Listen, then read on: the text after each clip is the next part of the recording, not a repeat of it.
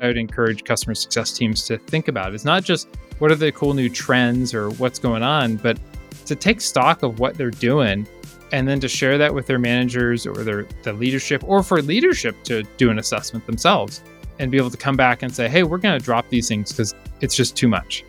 And I think we're going to find that people are more empathetic, that our leaders are more empathetic than we give them credit for. Welcome to this episode of Video Voyagers, Edge of AI. We are your hosts, Audrey. And I'm Rich. Today we're talking to Jeff Beaumont, and we actually kind of run the gamut of topics. I feel like we talked a little bit about Hollywood and like the writer's strike, and we talked about legal compliance and like security risks when it comes to AI. Rich, what were kind of your favorite takeaways from this convo? You know, I think he was really spot on when he kind of talked about working collaboratively in bringing AI with legal and with other teams to kind of figure out what's going on. And like, when you work collaboratively, it's not going to be something that's just fly by night, right? So I think that was very astute there. I did also, like how he really encourages us to go to leadership, go to people that can make decisions and tell them why we're wanting to do this stuff and what we're looking to accomplish. Yeah, and that kind of leads into, I think, my favorite part. And frankly, I feel like this, I mentioned it in the interview, but this has been a theme across almost every single conversation that we've had on this podcast, is just the value and the importance of human connection and empathy. And especially like in an increasingly AI-driven world, if you will, I think that those things are going to become more and more important. In a world where AI has taken over everything, empathy will be important. The last CSM. No, I'm just kidding. We're okay. He's not going to all go away. He's on a mission to reduce churn and increase retention. He's a fractional CSM for every company on Earth. Oh, and also, we should let people know this podcast is put on by Videate. If you want to know more about making videos at ludicrous speed and no longer having to feel the pain of updates every 2 weeks when someone moves a button or changes a word, go to videate.io, sign up for a demo, and learn more about us. We're happy to help you and kind of show you what we've got. Yeah, and show you how you can reduce churn and increase retention and product adoption through the power of video. Yes, now that was put on by AI odds. No, I'm just kidding. All right, let's go talk to Jeff. Sounds good. Our guest today is Jeff Beaumont, who's recently finished a 4-year stint as a director and senior director at GitLab, and is a self-employed customer success consultant working with SaaS companies to design, build, and execute customer success motions to improve retention and expansion. Welcome to Video Voyagers, Jeff. Thank you for having me. It's great to be here. Yeah, it's great to have you on. I'm excited for this. So our opening question, we ask this of everybody.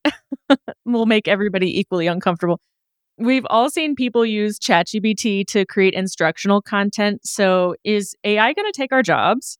So I've had to think about this one.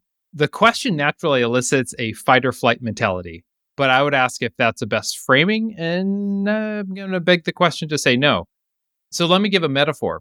So we're going to go back a couple thousand years. So in the ancient world, the color purple, like a purple shirt, a purple robe, something like that, represented power and wealth. And so only a few people could get that. And much of that was because to get true, real color purple was to extract it from a specific sea snail in the Mediterranean. I know I'm getting super nerdy here. I have a point. So why do we say this? Well, we don't need that sea snail to make purple anymore. There are new ways to do that. We have chemicals, we have dyes, we can do this, we can do that to do it today. So it sounds silly, but purple is a color that's been democratized.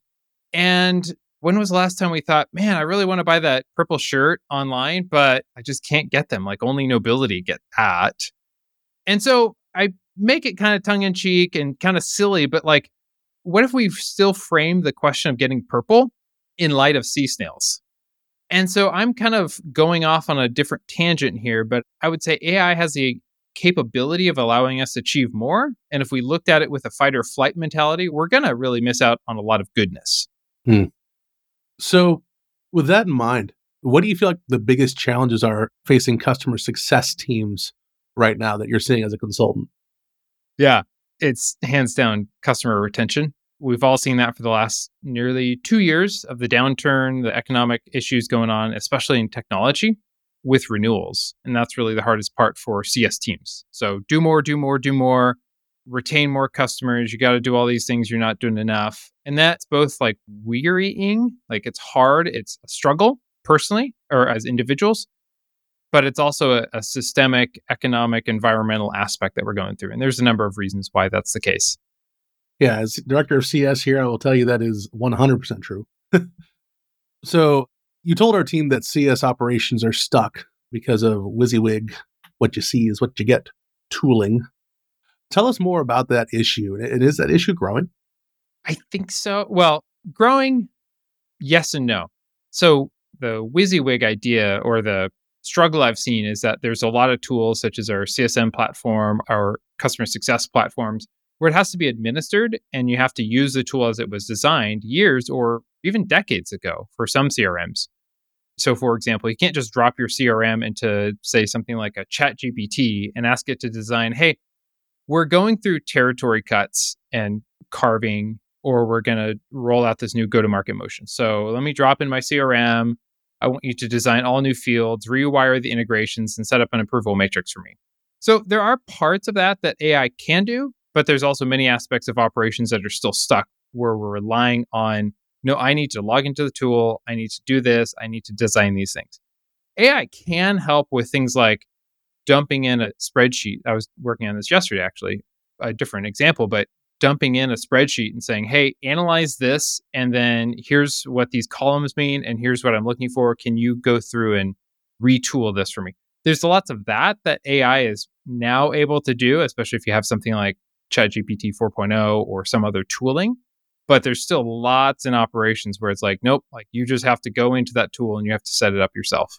Following up on that, we've seen recent AI adaptations incorporated into like the Adobe Creative Suite. But how can our team managers ensure our CS content creators are trained and prepared for these innovations? Oh man, love this question.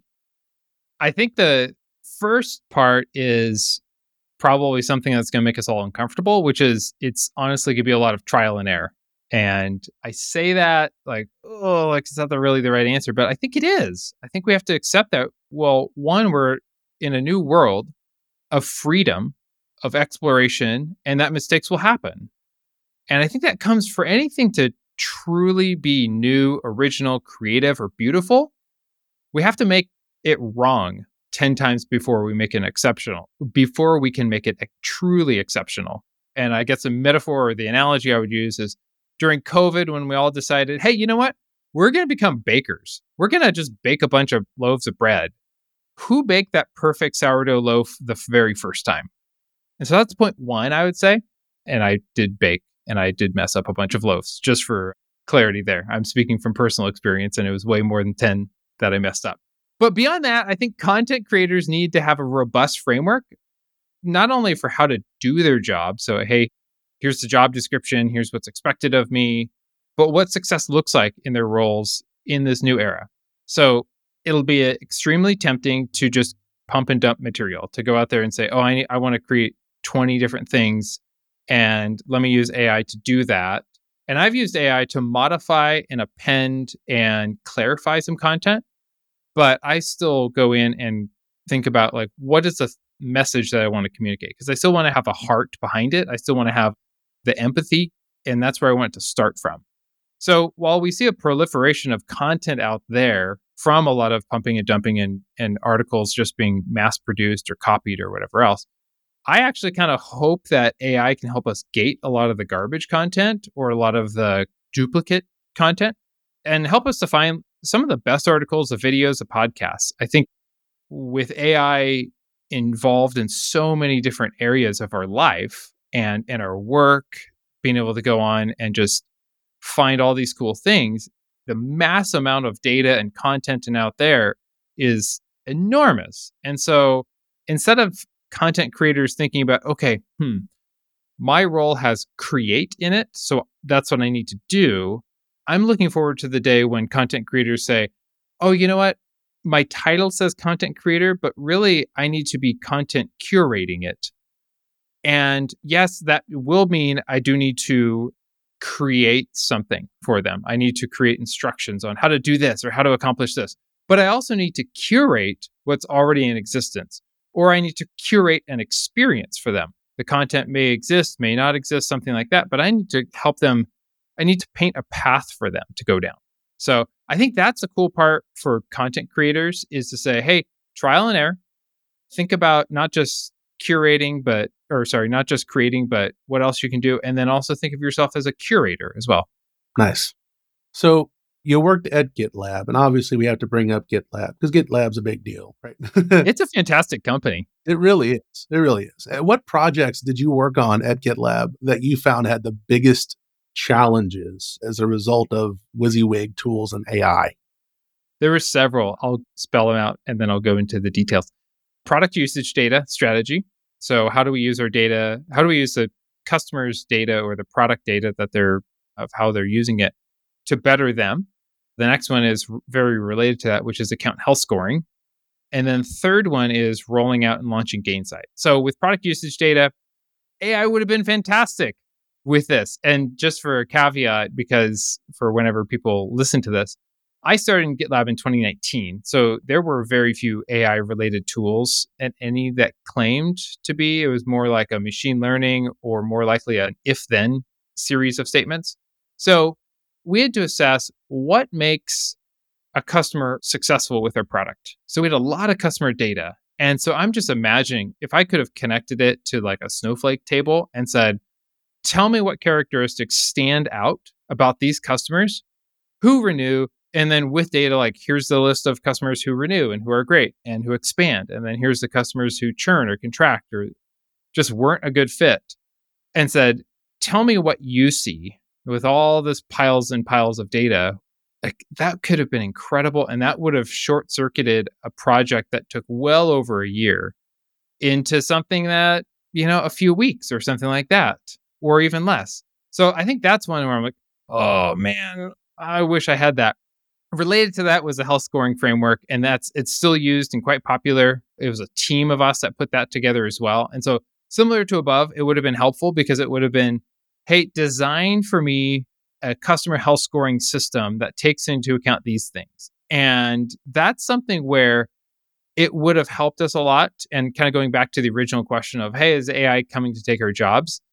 I think the cool part is if we all used AI, we would have been able to skip over the pieces that we really didn't enjoy of going in, mashing data, finding tables, blah, blah, blah, and to say, okay, how can we actually use this to better our customers?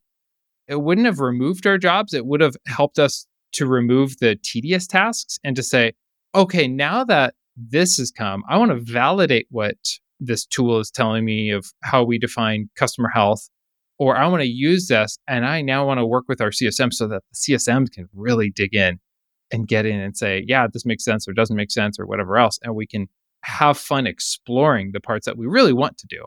So those are a couple. And then the last one I'll mention is Gainsight. Incredible tool. I love it. And if we could implement it all over again, I would have used Gen AI to draw up things like playbooks, sequences, not just sequences, meaning when should a CSM reach out? What should they say? How should they say it? What does that follow up look like? But also digital to say, hey, write out an ideal digital campaign for this purpose or for that purpose, or draw me a framework of how we should think about this. That could have been incredible. And then lastly would be, why are we using this tool documentation? Like, how does this tool help us as CSMs, as sales reps, as whatever else? So those are the three big areas that I really sunk my teeth in with a fantastic team within CSOps, RevOps, the data team, product, and more. Now, generative AI is fantastic to play around with. I know Odds loves playing with it. We've seen some fantastic adaptations of it in marketing, right? But when it comes to customers, like, what are the compliance risks that our customer success teams can face with the technology? The ones that I'm aware of, and I think I'll say it because I think everyone already knows it, but just to be clear, like releasing client or sensitive information into the LLM or the tool or whatever it might be, and then the ownership of that data. So one is putting that data in. There's a pretty massive multinational company that got in trouble because they released their tooling, and then it later came out that anything you add goes into that body of work, and then others can use it, right? And so you think about, oh, I put that data in thinking that it's like how we use Google Docs or Microsoft Excel or something else where we put it in, it's there, and maybe, they're going to run some analytics on how long did I use it or if the tool crashed or whatever else, but it's my data. And we've been so accustomed to this. And then when that happened and they said, oh no, we actually pulled your data to make our product better. And so now when other people write in a prompt, they're using your data. And so then it's like, oh, there's a risk of not just our secrets, but our customer data and everything else. Like if I drop something in about a customer, financial data or otherwise, like it's now available for others. And I don't know how that's going to be used. And then I think the other one is like the ownership of data, which we'll probably get into, is who owns it. Yeah, that's definitely. I think about the ads, the Matthew McConaughey ads, right, for IBM. He does his typical, like, who's gonna be the sheriff or something like that. I don't know. Like, he just kind of does the cool thing he does. But that's what that reminds me of. Is always like this, like wasteland or whatever, or this Wild West kind of thing. Do you have any real life examples where this happened to a project like you were working on that you can share? Yes and no. Yeah, there's one I can share from GitLab. So GitLab has now rolled out their AI tool called Duo, which I'm really excited about. I'm excited to see the team launch it. It's been pretty recent. There's a number of people that put their blood, sweat, and tears in, Justin and David, and hundreds of others. But before that, we couldn't use Gen AI tools for the company because of the compliance risk and conflict. So I see that as a potential issue for when a company who is launching an AI or LLM model of their own, that if they use someone else's, there could be lawsuits. So because we were creating our own, there's not just the compliance risk, but there's also the agreements in place of you can't use our model to create your own model, or you can't use our tooling to create your own tooling. And so that created something where it was interesting because we couldn't actually use that. We couldn't use, say, ChatGPT because we were creating our own, not just we don't want to put our data into something else, but no, there's actually that friction. So I think for any company out there that's working on creating their own, consider I almost never read the fine print on any agreement that I sign. Like when I bought the Apple AirPods, like there's terms of service and it went on for tens of pages. And I was like, I don't know many people that read the whole thing. But for something like Gen AI, it's actually something where we do need to read the fine print on. Because if we're trying to create our own tooling or system or model or LLM or whatever, what have you, we need to make sure that we're not putting ourselves into trouble there because there could be a lot of the potential for lawsuits. And we don't want that. So if AI is used to generate an asset, whether that's like a video or an image or what have you, who owns that asset legally? I don't have an answer, but this is where I found the Hollywood Writers and Actors Guild strikes so fascinating. One part of the strike focused on if people signed a contract, had pictures taken of them, then the production company could use those pictures to recreate me in almost any situation. So it looks like me, but I'm not acting. I'm not paid for it. And then they continue to use me for years or decades to come. So who owns, the right to my own body as an actor on the screen? And I think that's why this strike foreshadows what's to come. Because on one hand, if an AI can generate any model, make it say anything they want, that's incredibly efficient. Like, regardless of the ethics or morals or how we feel about it, that's incredibly efficient to just take some pictures of me and then it's like, yep, like you don't have to come back tomorrow or ever. Like, we have you set. That's amazing just from what humans have been able to create. And I want to respect that. However, if we could also wipe out all of acting, screenwriting, and many other roles in a moment, what's the impact on those people? What's the impact on music and media and film and theater and playwriting and play acting? What's the impact there? And is that something we're even going to want? Like, are we going to want to go see a movie where it's like, yeah, this is all effectively CGI?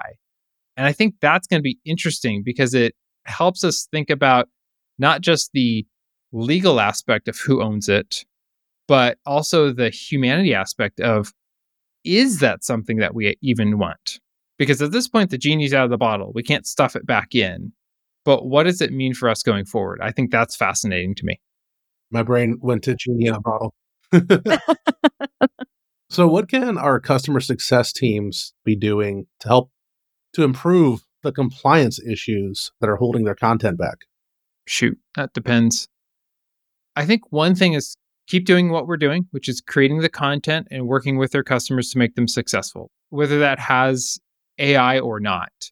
The next is, and I think a lot of CSMs are already very far down this road, at least CSMs that I've been talking to, which is exploring Gen AI tooling to see how they can improve their own content. Is just knowing like, oh, this isn't something that's super privy and private, such as financial data or sensitive customer data. Not as a, I have to do this task and I have to get it done now, but enter it with a sense of treat yourself like an explorer or treat yourself like an investigator. You don't even know where you're going to end up necessarily. You're just exploring, and that can be fun. And if we enter with that mindset, I think it's way better and it's way more intriguing for us. I think the best stuff is always a mixture of scary and exciting, right? So, speaking of scary and maybe not exciting, one thing that CS managers I think right now are really worried about is you get a meeting with the legal department at your business, right? What kind of stuff do you need to ask them if you're trying to talk about this stuff and trying to actually get it going without being afraid of it? Yeah. So, what's the context? Are we meeting with them because we're trying to get something set up? Yeah, we're trying to get something set up that is leveraging AI to really do better with our customers. Okay. Yeah. I've done this and I've worked with amazing people, such as a former coworker of mine, Lindsay. I'll give her a shout out, who helped me. She guided me. She helped me understand what I could or couldn't do. But she also helped me with the why and what it would mean for the business. That's something I was able to share with her, is to say, here's the why behind it, what it would mean for the business, what it would mean for the customers. So she was really excellent at developing empathy of me for her, and then also reverse of partnering with our go to market motions. So she didn't just come and say, okay, what do you need? But like, tell me a story. What are you hoping to achieve? And she framed that in a way where it wasn't like, okay, what are the fields? What's the data? What are the risks? She didn't start there. She started with, tell me a story. And then I was able to tell, and it, probably took a little bit longer, but it was a much better and more inviting and actually kind of fun conversation to have, because it didn't start with like, okay, well, here are the risks and here's what you can and can't do. Instead, it started with, help me understand how this is going to help the customers. And by that, she was able to develop empathy for me. And then I was able to go, oh, she's trying to partner with me. She's not the antagonist in this story. If we think of stories with a protagonist and antagonist, she's not the antagonist. She's here to help me and to guide me. And she will tell me, and she has told me, like, hey, you can't do that. Sorry, like flat out no. But that only came after she, following the Stephen Covey approach of seek first to understand, then be understood. Like that was her model. And so I would say for CSMs out there, keep that in mind. And then if you can with your legal department, tell them a story of what you want to accomplish. Don't yet go into the risks or the worries or here's the data, but help them do that. So it's not like going to the principal's office in trouble. It's more going to the counselor's office trying to get in college. And then, yeah. So. Yeah. If you can be proactive, I think that's better. Yep. Yeah, that makes sense. Getting close to wrapping up here. Last two questions. What's the dream tool that you would want to help boost customer success revenue? Like one that avoids getting stuck with WYSIWYG tools or AI compliance? I'm going to have to go back to the metaphor I shared earlier about exploration or creative, because I honestly don't know the answer to the dream tool. And I think that's part of the magic, is we don't know. By the way, I'm sure I could give a list of 5 or 10 things that would be really, really cool to have. But when I think of the dream tool, that's where we get to experiment, explore, exhibit creativity. A dream tool is just that. It's a dream. So it should be born from dreams, which means creativity. And once a dream tool is created, it quickly loses its edge and becomes mainstream and just an expectation. Like at one point, having a CRM was a dream tool, or having this or having that. And so I think one of the cool parts, one of the fascinating and fun parts for me when I put on, hey, be an explorer and come at it from a point of creativity. And we don't know where that's going to take us. But we know that by continuing to dream, by continuing to be creative, we'll come up with something really incredible. So kind of more prescriptive, right? As far as like, the dream tool, you're right. It's hard. What does a CS lead need to do to get on board? I found that to be one of the most freeing things in the past 2 years is working with leadership and to say, here's what I can do, here's what I can't do. And then to come to an agreement. And usually people are really supportive and saying, yeah, it's been really rough for us all. I don't expect you to get all the stuff done or the team to get everything that was done before. And then it creates a transparent conversation. We're all aligned. Our stress can drop.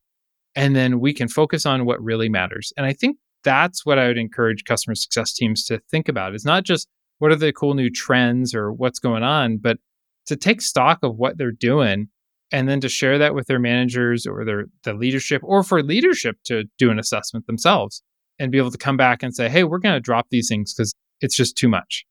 And I think we're going to find that people are more empathetic, that our leaders are more empathetic than we give them credit for. Good word, Jeff. That's good. Yeah. That's a great one to end on. Okay, cool. I'm glad we could do that. Thank you so much for joining us today, Jeff. It was a pleasure to have you on. Thank you. Thank you. It's been a joy as well. That's all for today's episode of Video Voyagers Edge of AI.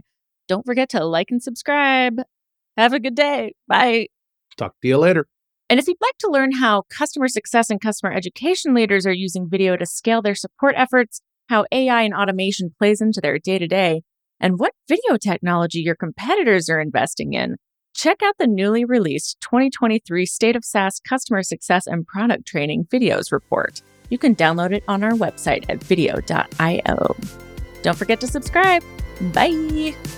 Video Voyagers Edge of AI is powered by Videate, the #1 trailblazer in the world of video AI and automation. With Videate, it's fast and easy to create, update, and globalize your video library with every new software release. Learn more on our website at videate.io. Keep up to date with technology's role in shaping the future of customer experience. Search for Video Voyagers on Apple or Google Podcasts, Spotify, or wherever else you listen to stuff. And don't forget to subscribe, leave us a review if you like us, but not if you don't, and stay tuned for more. See you next time.